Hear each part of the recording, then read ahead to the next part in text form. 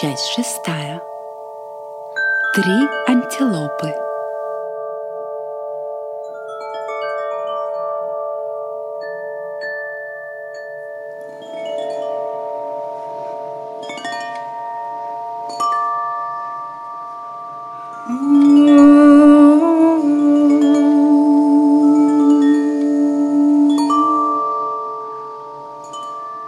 Итак, антилопа проснулась,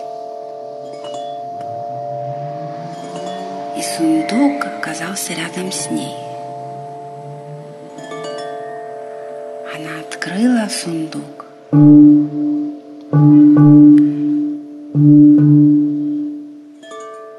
и нашла там золотую сеть.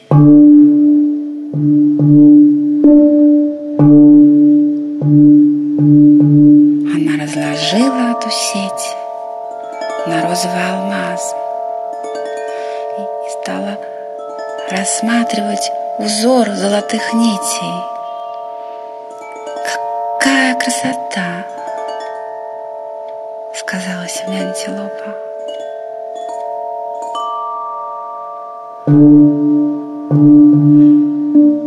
Но тут она заметила, что узор сети напоминает ей что-то. Она стала смотреть внимательно. Она разложила эти нити по-другому и вдруг увидела сквозь золотые нити три антилопы. Да это же я! Кто вы? На всякий случай спросила антилопа. Мы твои двойники, ответили три антилопы внутри золотой сети. Ух ты! Я хочу посмотреть в ваши глаза. Пожалуйста, сказали антилопы. Она посмотрела в глаза первой антилопы.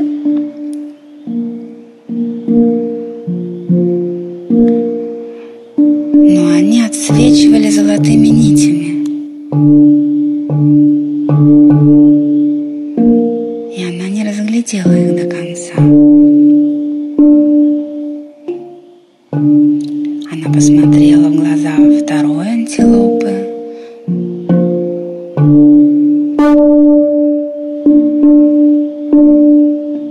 И ей стало так приятно.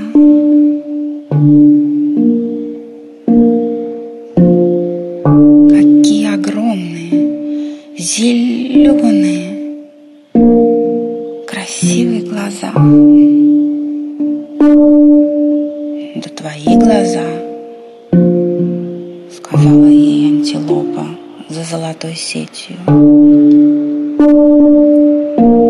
Она заглянула в третью антилопу, в ее глаза,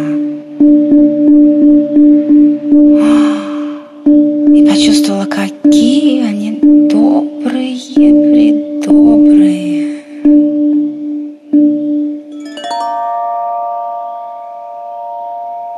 Какие добрые глаза.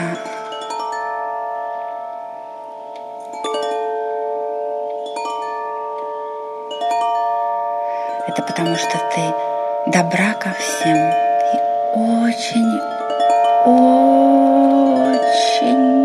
очень всех любишь. А любишь ли ты себя? Спросила третья антилопа. Ой, антилопа зевнула и ничего не ответила. «Любишь ли ты себя?» — спросила антилопа, третья с добрыми глазами. «Я хочу спать. Можно мы поговорим утром Пожалуйста. Только не уходите никуда, не исчезайте. Пожалуйста, будьте здесь за золотыми нитями.